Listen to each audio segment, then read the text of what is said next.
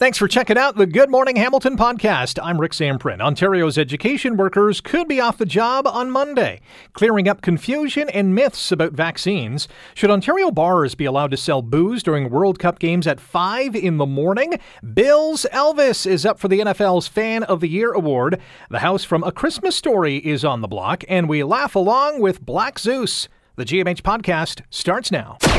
This is the Good Morning Hamilton podcast on 900 CHML. There are kindergarten classes that don't have a DECE in them, which is the cornerstone of the play-based learning structure that we have. We need an early childhood educator in every single class in this province. Welcome back to Good Morning Hamilton on 900 CHML. Rick Zamprin with you. That is the voice of Laura Walton, CUPE representative in that union, as you probably heard by now, which represents 55,000 education workers in this province, has filed strike notice again 2 weeks after their last walkout ended, after talks with the province broke down once again. So what happens now? Colin D'Mello is our Queen's Park Bureau Chief at Global News and joins us on Good Morning Hamilton. Colin, welcome back to the show. How are you? Good morning. Thank you for having me. The clock is ticking towards yet another strike. How did we get to this spot again? Well, that is a bit of a head scratcher because, one would have thought that after this massive escalation between the two sides that both sides would have thought, okay, well, maybe we've put the province through enough. Maybe it's time to just, hunker back at the bargaining table and negotiate a settlement. But it seems like CUPE has kind of had enough. They say that they've had good progress and they found middle ground with the province when it comes to the actual wage element of what they're asking for. But now they're looking for the other side of things. They wanted, and they've been asking from the very beginning, they wanted additional resources in classrooms. So additional custodians, EAs, ECEs, librarians, and as well as, the front staff, the clerical staff in the front office. They want additional staff members now as part of the union and in these schools, and now that seems to be the red line that they're drawing the line in the sand. The provincial government has moved on the wage front. Is there some wiggle room in terms of now these other pieces to the puzzle? Well, yeah, that's an interesting question. We don't know. From the Ford government's perspective, they always say that historically they have been spending a lot on education and they have been, adding resources to classrooms. A lot of this is going to be spin that you're going to be hearing over the next couple of days. So what is true and what is not is really difficult to tell. We've been hearing anecdotally from some parents that there isn't, in a junior kindergarten classroom, as an example, an early childhood educator along with a teacher. It might be some classrooms that don't have that ECE, while other classrooms might have that ECE. It really will depend from school board to school board.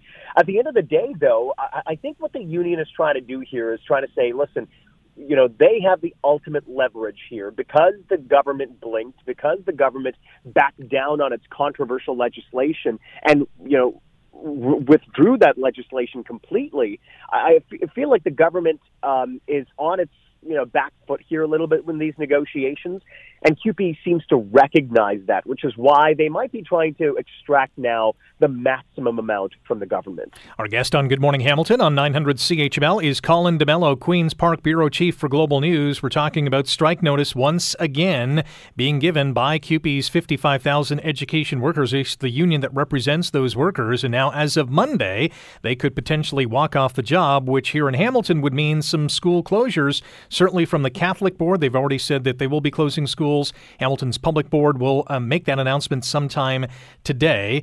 Colin, you mentioned the province is sort of on the back foot in these negotiations. There is going to be a tipping point, however, if things don't go the way that the public wants them to go. Can you talk about that?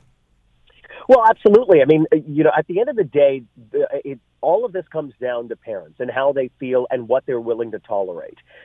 2 days in early November of a strike, the Friday and the Monday that we had, it caused a lot of disruption.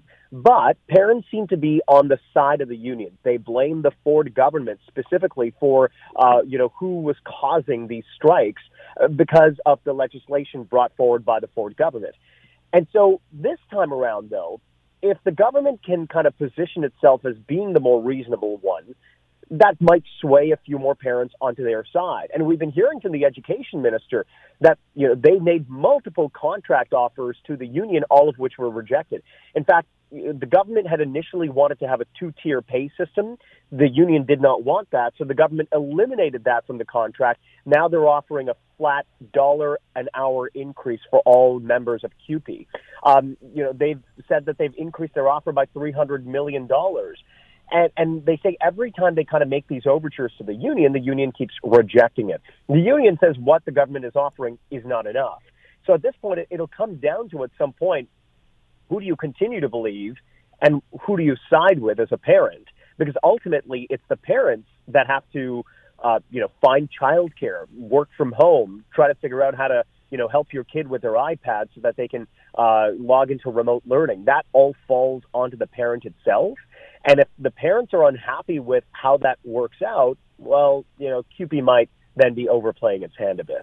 Education Minister Stephen Lecce will join CHML's Bill Kelly Show after the news at 9, and we will also hear from National CUPE President Mike Hancock after the news at 9:30, so stay tuned for that. Colin, what is next? Are more talks being planned today over the next couple of days? Yeah, this is all going through a mediator. So the mediator will dictate when the next negotiations will happen.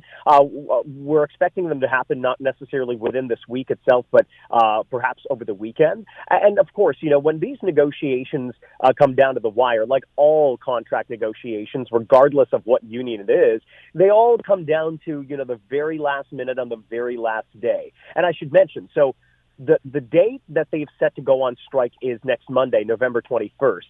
November 20th is actually the Premier's birthday. So I think that could be a really interesting kind of situation, to think about. Either the Premier on his birthday is willing to give CUPE a big present, or CUPE gives the Premier a present on his birthday and decides to call off the strike. He might just give himself a birthday present with one of his homemade cheesecakes. We'll have to wait till then. Colin, appreciate your time today. Thanks for the excellent insight and analysis as always. My pleasure. Thanks for having me. That is Colin DeMello, Queen's Park Bureau Chief at Global News. You're listening to the Good Morning Hamilton podcast from 900 CHML. Well, we know there is a triple threat right now in our society, and so much so that the heightened awareness around RSV, influenza, COVID-19 still is not alleviating the major strain that our, especially pediatric hospitals, are enduring across this province. And to that end, we've been through this pandemic for nearly 3 years now. There is still, amazingly so, some confusion, some myths and truths about vaccines. So here to clear the air, to set the record straight, is Shelley Ditani, the Vice President, Pharmacy Affairs, Neighbourhood Pharmacy Association of Canada, and joins us now on Good Morning Hamilton. Shelley, good morning. How are you? Good morning. I'm well. How are you? I'm good. Before we get to some of these misconceptions, I want to ask you about your thoughts on this perfect storm we're seeing, COVID, RSV, influenza. What's coming to mind for you? Sure, it definitely is. We were calling this a twin-demic a few years ago, and now people are talking about triple-demic. It's very frightening. The healthcare system is really fragile. There's lots of virus circulating. There's emergency rooms and hospitals that are full. I think it is a very, very challenging time for us. Vaccine rates are also lagging. Whether it comes to COVID, we don't quite have the numbers for the flu, although we do know it's an early influenza season here in Hamilton and in Ontario. Your mind frame when it comes to the lagging rates that we're seeing when it comes to getting the jab. Yeah, absolutely. I think people, with every booster that we've seen vaccine rates continue to lag. And I would just tell you as a pharmacist and, just as a Canadian, that it's absolutely a critical time to make sure that you get vaccinated. Vaccines are the single best thing you can do to protect yourself against COVID and other viruses. Shelley Ditani is our guest on Good Morning Hamilton on 900 CHML, VP, Pharmacy Affairs, Neighbourhood Pharmacy Association of Canada, as you just heard, a pharmacist as well. So you know what you're talking about. So let's get to some of these common vaccine misconceptions. One of them being that, COVID is no worse than the common cold. Yeah, absolutely. And I think that is a myth. I think if it wasn't for vaccination, we would be seeing people, as we did in the early days, be a lot worse. We're seeing less severe outcomes from COVID now because the vaccines are working. So it's really important, if we want to continue not to see people get really sick and get into hospital. You probably remember the early days of 2020. we need to continue to protect ourselves with the boosters, with the bivalents that are coming out, so that we can get protected. Lots of new variants circulating. It's really important to keep getting vaccinated. Some people are thinking that, geez, if I get a COVID booster and a flu shot, that's going to be too much for me to take. Yeah, it's actually a good idea to get a COVID booster and a flu shot at the same time. The NACI, the National Advisory Committee on Immunization, that everybody knows who NACI is now, actually gave the thumbs up to that. It's easier. You come in once, you can get them, in different arms, in the same arm. And that way you get protected faster because, as you said, the flu season is going to be pretty bad this year. We're already seeing a lot of cases and COVID continues. So absolutely safe to get them at the same time. Our guest on Good Morning Hamilton on 900 CHML, Shelley Ditani, VP Pharmacy Affairs at Neighbourhood Pharmacy Association of Canada, also a pharmacist. We're talking about some common vaccine misconceptions, and here's another one, that the current bivalent variant doesn't do enough to protect us from it. Yeah, no, absolutely. The bivalent vaccines that are out now give us really broad protection against COVID. So they give us a more robust immune response than the monovalent vaccines that were originally out. So really important to, again, get a bivalent. It doesn't matter which bivalent you get. Both of them that are currently approved in Canada are seen as equally effective. No real evidence that one is better than the other. So if you're at your pharmacy or at your doctor's office, take the first bivalent that's offered to you and you will get broader protection. Last one, and we only have about 40 seconds. Vaccines don't work because everyone's just getting COVID anyways. Yeah, no, vaccines definitely work. They give you, again, the broadest and the best defense against disease. So absolutely get vaccinated. Shelley, awesome stuff. Thanks for dispelling some of our myths for our listeners today, and enjoy your day. Happy to do it. You too. That is Shelley Ditani, pharmacist and Vice President of Pharmacy Affairs at the Neighbourhood Pharmacy Association of Canada. If you haven't gotten your flu shot, if you haven't gotten your bivalent or any of the number of boosters, go out and get it. I'm encouraging you to do so. You're listening to the Good Morning Hamilton podcast from 900 CHML. Here is the planet's ultimate game, the final of the 21st Football World Cup.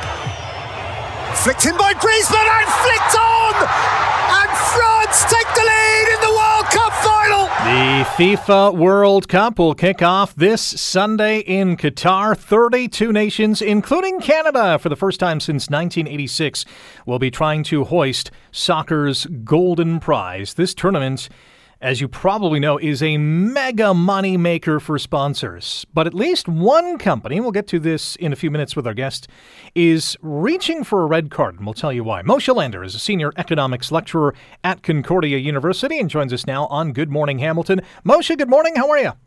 Good morning. Let's talk about the big business that is the World Cup. From an economic impact, there's an impact around the world, not just for the host city or the host country. For sure. It's the most watched event, even more than the Olympics, even more than the Super Bowl. And because, like you said, there's 32 countries, which is expanding next cycle to 48 countries.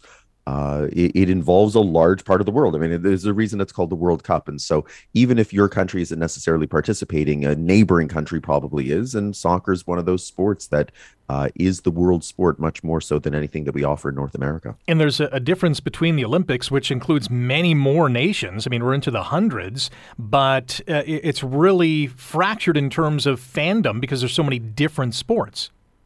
It is, and it doesn't run as long either, right? The Olympics is a 2-week event. This is an event that's going to run for essentially a month.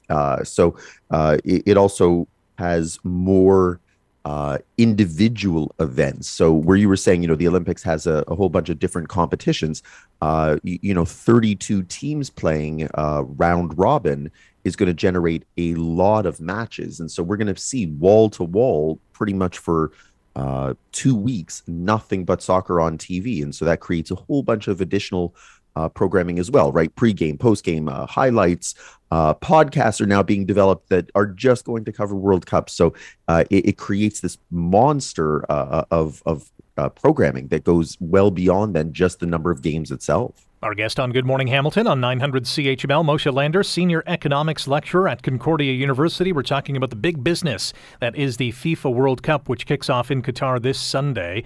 Budweiser, the king of beers, has been moved to less visible locations in Qatar. They're very strict with alcohol. It's not banned there, but they're strict in terms of where they can set up. The brewery obviously is not happy because this is going to impact the bottom line, I would guess. Yeah, Budweiser spends about $75 million American relating to the World Cup. And they have a relationship with FIFA that goes back almost 40 years. I think the last time that Canada was in the World Cup is around the time that Budweiser got involved. Not saying that that's causal. Recently, they were told that their beer tents are going to be relegated to kind of second best locations.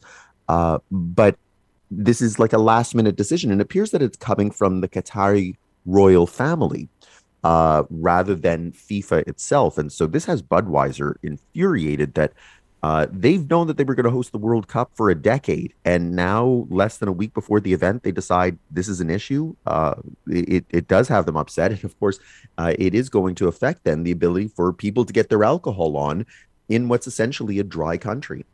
There is also a booze-related story of interest closer to home. Bars in Ontario, especially many of those in the Toronto area, want to be able to serve booze while the games are on. Now, some of those games are starting as early as 5 in the morning, others at around 8. They're hoping to serve alcohol before 9, which right now is against that city's bylaw. What kind of an impact could we see here?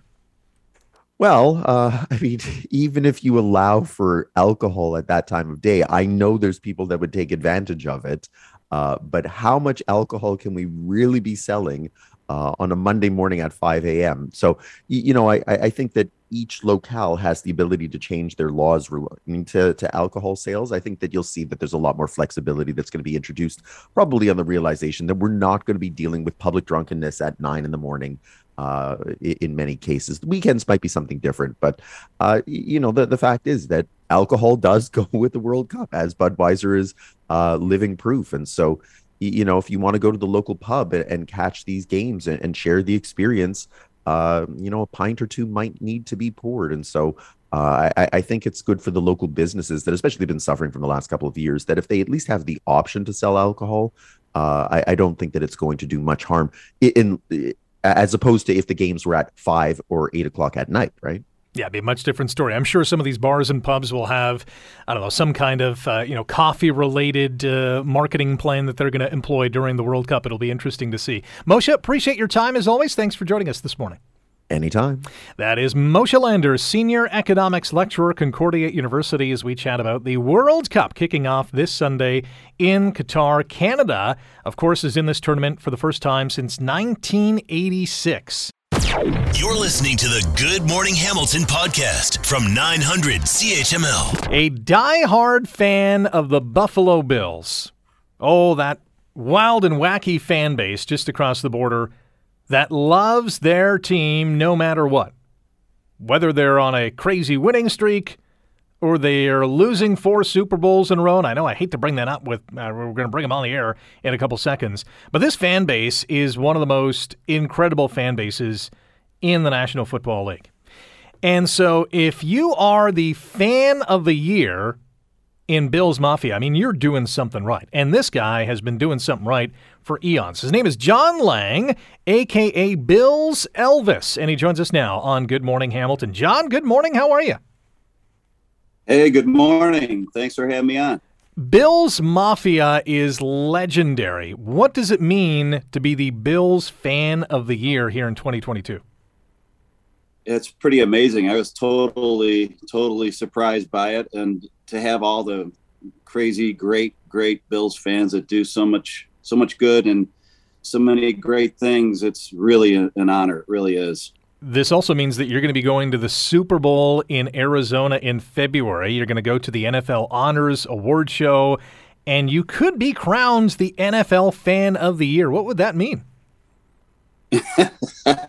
It's crazy to think about. It really is. But like I said, with all the great Bills Mafia fans that do so much good, and there's so much generosity throughout the fan base and throughout the NFL as well, it really means a lot. It really does.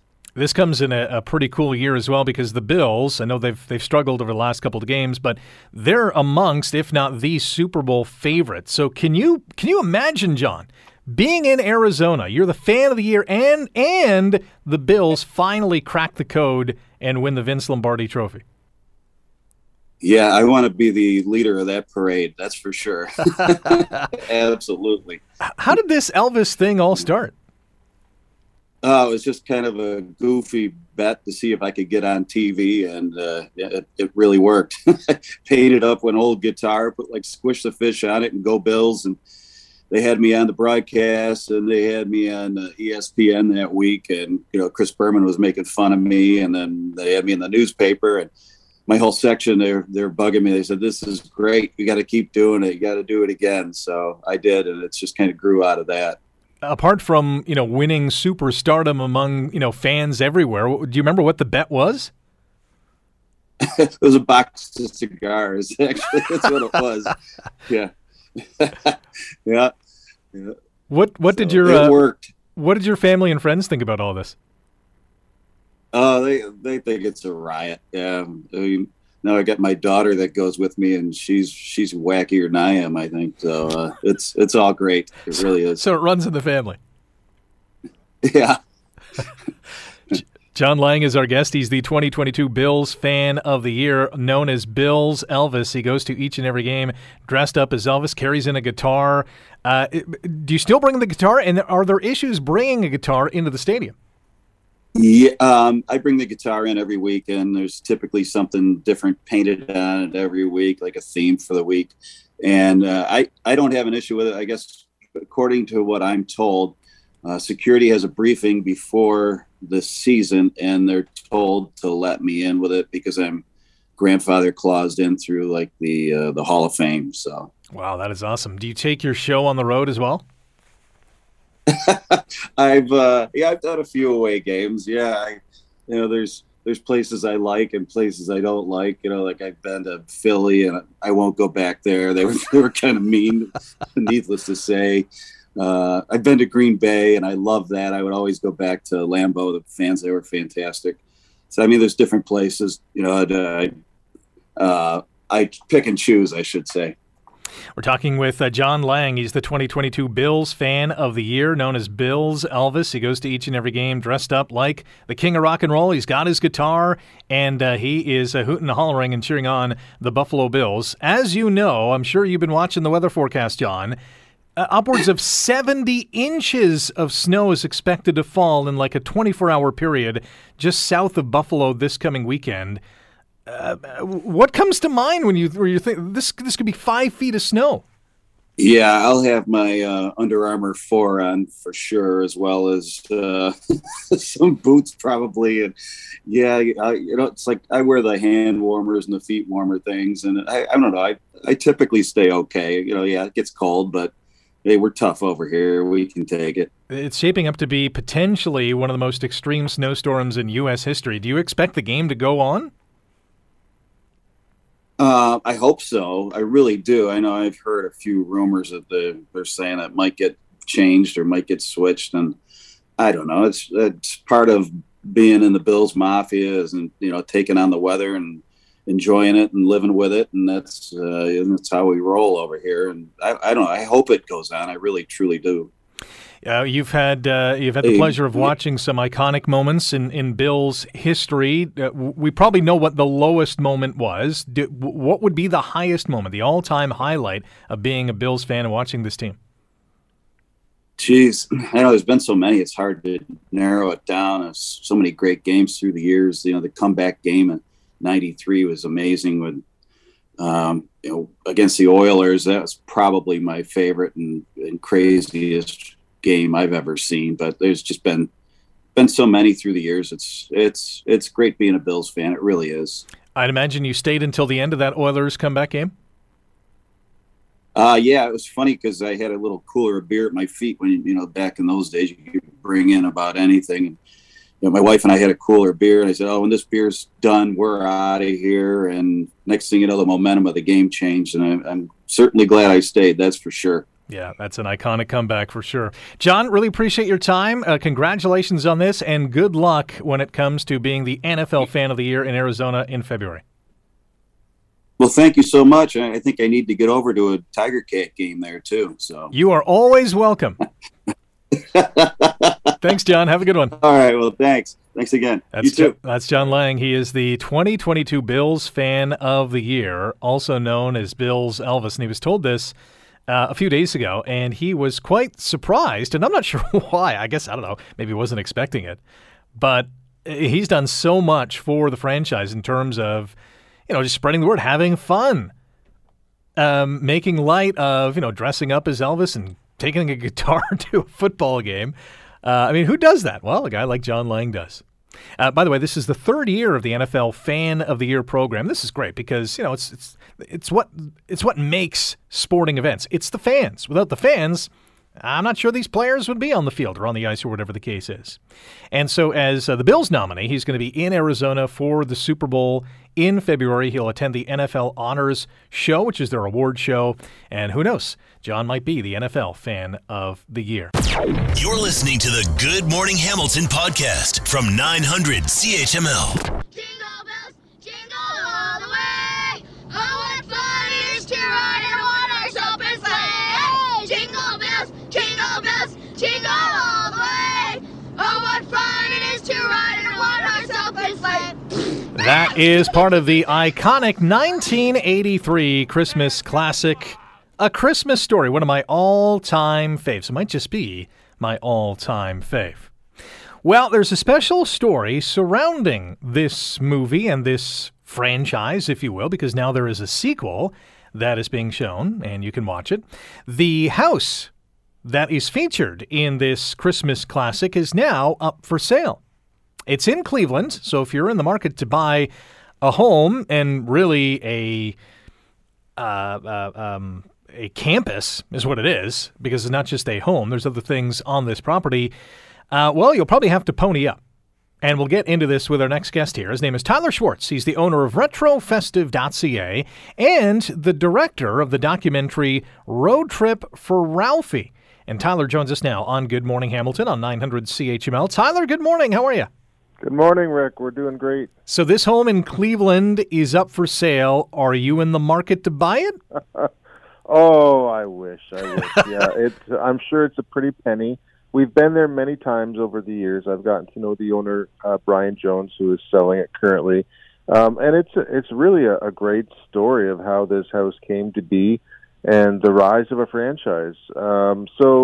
Yeah, Brian's looking to move on. I wish I could be the next owner of the house, but I don't think I have the money. He bought it in 2004, I believe the year was, for about $150,000. The average price in this area apparently is like $136,000, which is hard to believe.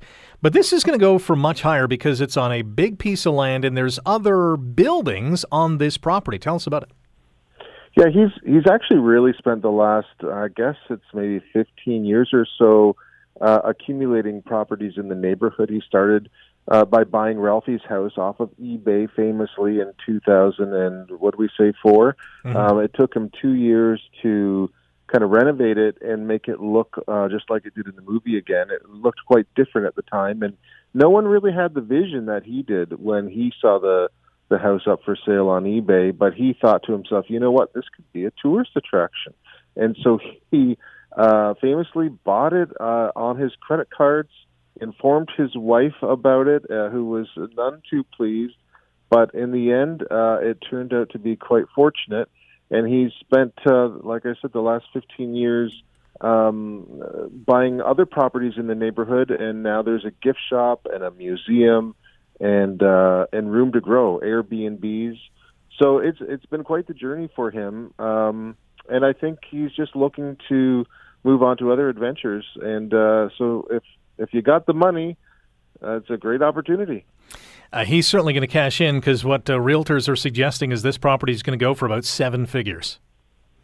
Yeah, I can certainly see that because one thing they don't talk about is that it also includes the online retail operation that he's built, selling leg lamps across the U.S. and really across the world, and not just leg lamps, other things as well. And so it's all part and parcel of this package. I'm not sure if he's got a specific dollar number in mind. I'm sure it will be 7 figures. I think he's looking to see who comes knocking at the door with the right offer. Tyler Schwartz is our guest on Good Morning Hamilton on 900 CHML. Tyler is the owner of RetroFestive.ca and the director of the documentary Road Trip for Ralphie. Tell us about the doc and the things you got to see and do when you visited the home.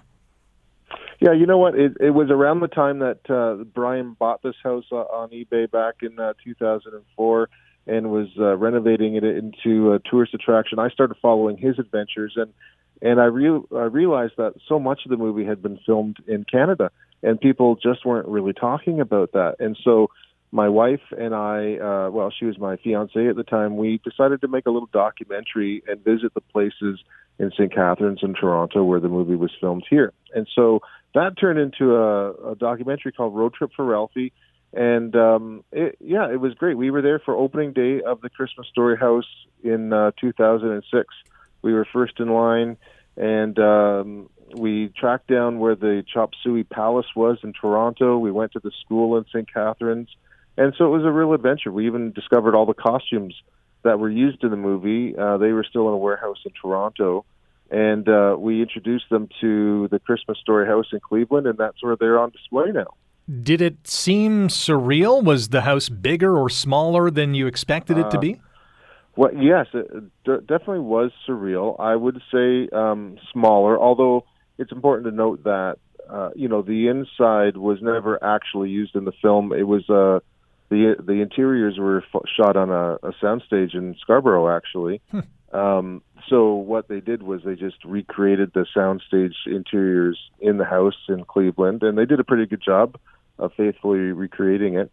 And so, it was, I'd say the most interesting thing about the whole experience was meeting the fans of the movie. And in the United States, boy, these people are fervent fans. And just being there that day, and in the years to follow, they've had conventions and things like that. It's amazing how dedicated people are to this movie. We're talking about the house that is featured in the holiday classic A Christmas Story is now for sale, and our guest is Tyler Schwartz, the owner of RetroFestive.ca and the director of the documentary Road Trip for Ralphie. You're listening to Good Morning Hamilton on 900 CHML. There's now a sequel to this movie. It's called A Christmas Story Christmas, and it stars Peter Billingsley, who's Ralphie, who's now the dad in this movie, and it drops actually today on HBO Max. What are you expecting to see? Well, I got up early today and watched it. Did you, Rick? I did not. No, it's on the list. Yeah, I was watching it around maybe 2 a.m. and in Canada you can find it on Crave. I was surprised actually when I turned on Crave and I had to go searching for it. It wasn't in the holiday movie section. It wasn't in the trending now section. I had to literally search A Christmas Story, but there it was. It popped up, and I watched at least the first half of it, and it was very charming. It like most of these sequels, it probably doesn't hold a candle to the original. But I would say this one has heart, and it's certainly a stronger showing than some of the other sequels they've tried to do with this movie, including the one in 1994 and the one in 2012, which a lot of people have forgotten about, and rightfully so. But this one is great. Ralphie's grown up, and he has a family of his own, and it's all the adventures of getting the gang back together again in home in Indiana. Last one for you. How many times have you seen the original A Christmas Story? Oh, dozens, actually. And I'm going to be seeing it again with my kids this weekend. If people are interested, Film.ca Cinemas in Oakville is showing A Christmas Story on the big screen after the Santa Claus Parade in Oakville. I think there's several showings, but they start around 10 a.m. So if you want to come out and see the movie on the big screen, Film.ca Cinemas in Oakville is where it's at this weekend. And there's nothing quite like watching it with an audience. Yeah, there's no doubt about that. Tyler, really appreciate your time today. Thanks for joining us, and enjoy the theater this weekend. Thanks. That is Tyler Schwartz, owner of RetroFestive.ca and the director of the documentary Road Trip for Ralphie. Yes, A Christmas Story Christmas. The sequel is, as Tyler mentioned, on Crave or on HBO Max if you have that as well. You're listening to the Good Morning Hamilton podcast from 900 CHML. Yo, it's Black Zeus. I started comedy 11 years ago. I wasn't good for a very long time. Set after set after set, I bombed. I sucked. I got good. 11 years in the game. My first comedy album, Black Zeus Self-Portrait. Black Zeus Self-Portrait. Welcome back to Good Morning Hamilton on 900 CHML. Rick Samprin with you. Last go round here on GMH. An Adam Sandler-approved comedian is going to be performing at the Zoetic here in Hamilton this Saturday night at 8 for a live comedy special taping. Goes by the name Black Zeus. His real name is Mike Demissy, and he joins us now on Good Morning Hamilton. Mike, a.k.a. Black Zeus, how are you? What's going on, my man? I'm doing great. Yourself? I'm fantastic. How did Black Zeus become born? Well, I'm pretty sure I got punked because my parents are both African, but I was born in Greece, man. I don't know. I really have nothing more to go off of than that. I've asked my parents every year of my life, and they still don't have an answer for me. I love the name. It is awesome. Tell us about this special taping coming up on Saturday. Well, I have been doing comedy for 11 years. I started in Hamilton. I had to move away for a bit because the entire entertainment scene is in the Toronto area. But I'm back now. I am better than I've ever been, and I'm recording my first 1-hour live comedy special at the Zoetic. I decided to do a theater in Hamilton because this is my roots. This is where I started, and I feel like this is where I'm going to launch to the world from. Yeah, after 11 years in the game, as you said in our opening bit here, you're returning to where it all started here in Hamilton. Where else have you performed, and how has all these experiences molded what you're bringing to the stage? Right now, I have pretty much stuck within the borders of Canada. I've done a couple gigs on the other side in the States, but it has mostly been Canadian performances in Southern Ontario. But like I said, like this is really my time to push to the next level. It's like I'm at the point you mentioned earlier. It's like Adam Sandler got to see me, and like that was kind of a kick in the butt. You know, it's like if I'm not gonna do all the things that I've envisioned that I can do now, then when am I going to? You know, Adam Sandler approved. Is that like Baumler approved? What does that mean? Well, I was at a comedy club in Toronto. I was getting ready to perform. I was about 30 to 40 seconds from going on stage. Literally, the host is about to call my name, and then in the doorway, I just see somebody walk in wearing basketball shorts. I was like, this is odd, and I look, and it's Adam Sandler, and I start shaking. I'm like drinking my water, and it's visibly moving. I'm like nervous. But I go up, I do my set, and it was about 15 minutes. The comics told me he didn't look at his phone once. I had him belly rolling, and then when I got off stage, he actually approached me and told me that I was amazing, that he loved my stuff, not to quit. And by the end of the night, before he left, he told me he loved me. So that is an Adam Sandler approval in my books. Yeah, I'll take that in a heartbeat for sure. Adam Sandler approved comedian Black Zeus is going to be performing at the Zoetic in Hamilton Saturday night at 8 for a live comedy special taping. You can get your tickets www.akablackzeus.com. How would you describe your comedy set? A mixture of goofy and philosophical, because that is my personality in its entirety. I can switch from poop jokes to like really profound philosophical life talks within a heartbeat. And you might look at me and blink twice, but it'll make sense in the end, you know? Where'd you get your start? Why'd you get into comedy? Honestly, car accident. Really? Yeah, I got into a car accident at around the age of 22. Now, comedy has outside of my parents, when I'm just strictly talking media right now, but comedy has been the one thing that I've watched constantly from infancy to now. And the car accident just kind of gave me the right perspective to really just go for my dreams and to not live a life that I'm not happy with, you know, live regret-free is really the thing. So I started improv shortly after my car accident when I was like more able-bodied again. And improv was I started at the Staircase Theater in Hamilton, but the improv wasn't hitting all the right notes for me. And then I found out they had a stand-up comedy show at the Staircase. So I tried my hand at that. And from the first set, it was over. Like I knew I had found exactly what my calling was. And 11 years later, it's time to actually put something on film. So this car crash sounded like it was bad enough for you to have this life-altering aha moment to say, what am I doing with my life? Absolutely. It wasn't life-threatening, But I did go unconscious, and when you do that and you wake up with gun smoke in a car, it'll give you a perspective shift in life. You know, you kind of take less things for granted and start living. At least for me, I started living a fuller life, is what it feels like. I'm so blessed.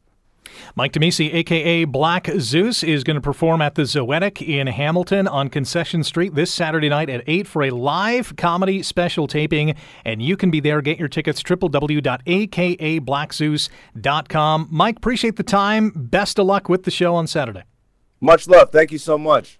That's Mike Demisi, a.k.a. Black Zeus. Again, www.akablackzeus.com. It sounds like it's going to be a fantastic show. And Mike seems to be raring to go here back in Hamilton. Thanks for listening to the Good Morning Hamilton podcast. You can listen to the show live weekday mornings from 5:30 to 9 on 900 CHML and online at 900CHML.com. The Good Morning Hamilton podcast is available on Apple Podcast, Google Podcast, and wherever you get your favorite podcast. I'm Rick Zamprin. Thanks again for listening. And don't forget to subscribe to the podcast. It's free, so you never miss an episode. And make sure you rate and review.